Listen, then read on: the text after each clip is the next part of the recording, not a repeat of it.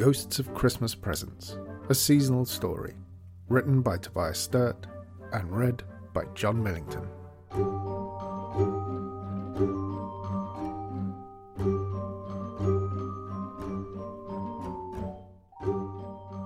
Chapter 19. Deep in the darkness of the nonsense drawer there is a thin singing. Lodged on the tops of toothpicks, disembodied heads of Lego minifigs and toy soldiers are keening their scraps of history to the night. And as they sing, they burn, twitching anxious blue flames. The fire pops and sparks, the voices rise and fall, and the night is full of their crying, high and weird. And alone. The valley they stand in is empty. The creatures that brought them here, the court of the Goblin King marching to the meeting of the clans, are scattered and gone. And so they sing to no one, burning out the last of their memories in the silent dark. Elsewhere in the night, however, there is movement. Marcus Flavius Aquila, tribune of the 20th Legion, is leading his raiding party through the shadows with their captured prize, Mr. Benedict Nail. There is none of the boisterous marching, the lights and noise and commotion of the Goblin King's train. This little group, most of them only shapes Benedict can barely discern in the darkness, moves swift and silent, the only noise, the legionary occasionally pointing out to Benedict obstructions in the path. At one point they stop at some signal Benedict does not notice and wait, breathless in the shadows, until something else Benedict fails to register happens, or perhaps does not happen, and they set off again. Benedict begins to realize that they are travelling away from the front of the drawer, and away, he realizes with some relief, from the small fires of the hill forts atop the piles of cable. But now they are penetrating the true jungle of nonsense, the small hills and valleys giving way to thickets of leads and freezer bag ties that they must pick through carefully and patiently, all the while trying to make as little noise as possible. And then, when they are entirely ensnared by wires and sunk in impenetrable darkness, Marcus Flavius Aquila stops. They stand for a long moment in silence, listening to nothing that Benedict can hear. Ahead of them, the way is completely blocked by a solid tangle of phone charger cable. But then Marcus speaks, low but clear. "Hic aper." And a sliver of light appears between two cables. Then it grows, a chink, a gap, a window, a door into the hill, bright and strange. "And enter," says Marcus, ushering Benedict through into the light. "Welcome, Benedict," says Marcus as they step through. "Welcome to our refuge, home and happy spot, our castle under the hill, our glory, our Camelot." Benedict gazes about him in wonder. After their unnerving rush through the jungle of discarded technology outside, he certainly wasn't expecting to find this at the end of it. He is under, he realizes, a teacup. It is upside down, however, so that the inside of the cup forms a high dome above them. A large chip has been hacked out of the lip which made the door through which they passed. The most unexpected thing is that the inside of the cup is covered in some kind of black crystal. Glitter, he realizes. He cannot for the life of him think why or remember how he came to own such a thing. Perhaps it was meant to have some kind of light in it, a candle perhaps, because that's what it has now. Around the edge of the dome are long curved tables forming an almost circle, and at the table sit all manner of strange oddments.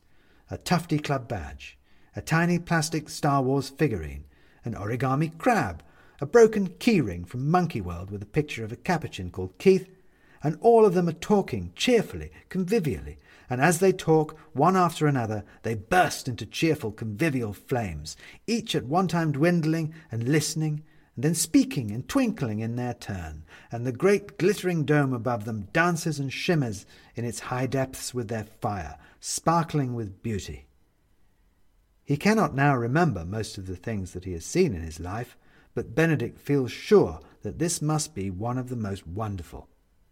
"Come," says Marcus, "let us sit, talk, and make merry, for this season is Christmas, and all should be glory." "I don't understand," says Benedict, following him across the floor of the dome, weaving between the crowds to a seat at one of the tables. "What is this place? What's going on?" "This drawer is the place of the lost broken things," says Marcus, sitting down, "of the monstrous memories, petty tyrant kings. It needed some hope, some happy spark. So I am building my legions to bring light to the dark.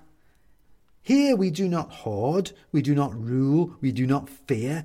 Here we share, and in the eyes of others see ourselves made dear."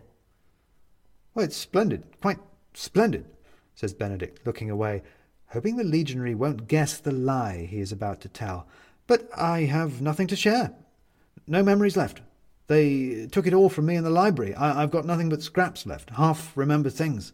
All I really know is that I'm supposed to find a witch." "I knew this island once," says Marcus, "when all was dark. Legions gone, cities ruined and cold in every hearth. I swore then that I would strive to keep in Britain that flame alive, that flame of justice, honour, right, to take up arms against the night. Besides, this is now Christmas, a time of great deeds, and what could be greater than to aid one in need? Benedict Nail, you are who owns this straw. All these things we haunt are yours. All these things you keep us. I think we should return that trust. My duty and my honour demand no less. We shall help you find your witch and fulfil your quest." And in that moment, full of wonder and gratitude, Benedict Nail almost told his last memory, almost told Marcus Flavius Aquila what he knew of him and why he was here. But if he tells it, what then? What becomes of him? Would he just disappear like these ghosts, or become nothing but an empty shell of a thing to be haunted by someone else? What would he be? Never one to think much of his life, Benedict Nail finds that he misses it. He can see himself, the shape of his personality, but dimly, like a landscape travelled at night. He can tell from the fall of his feet the shape of the land, but he cannot see hill or dale or tree or rock. The tendency of the thing is there, but not the why. That last memory is his last why, his last explanation for why he might be who he is. And he suddenly understands all these chattering objects around him, why they cling on to these broken and discarded things, why they try so hard to persist. How strange to find that these things he had thrown away, had never given another thought to, all had meaning, that all these little objects that might be the next moment swept away in an ashamed tidying were just as significant as him. Each of these lost and forgotten ghosts had at least one tiny story, one shred of memory that shone forever in the darkness of history.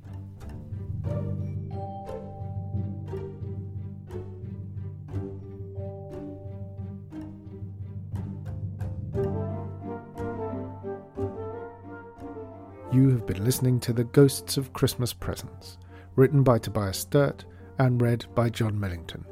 The music is The Path of the Goblin King by Kevin MacLeod of filmmusic.io, and our illustrations are by Jamie Linman. You can find more of our stories at christmasstories.co.uk or wherever you found this podcast, and we'd be grateful if you could rate and review us while you're there as well. If you're feeling really generous, we now have a Patreon at patreon.com/christmasstories, where a subscription will get you versions of this story without all these annoying credits and lots of other exclusive material. But all we really want you to do is to listen to the next instalment of The Ghosts of Christmas Presents.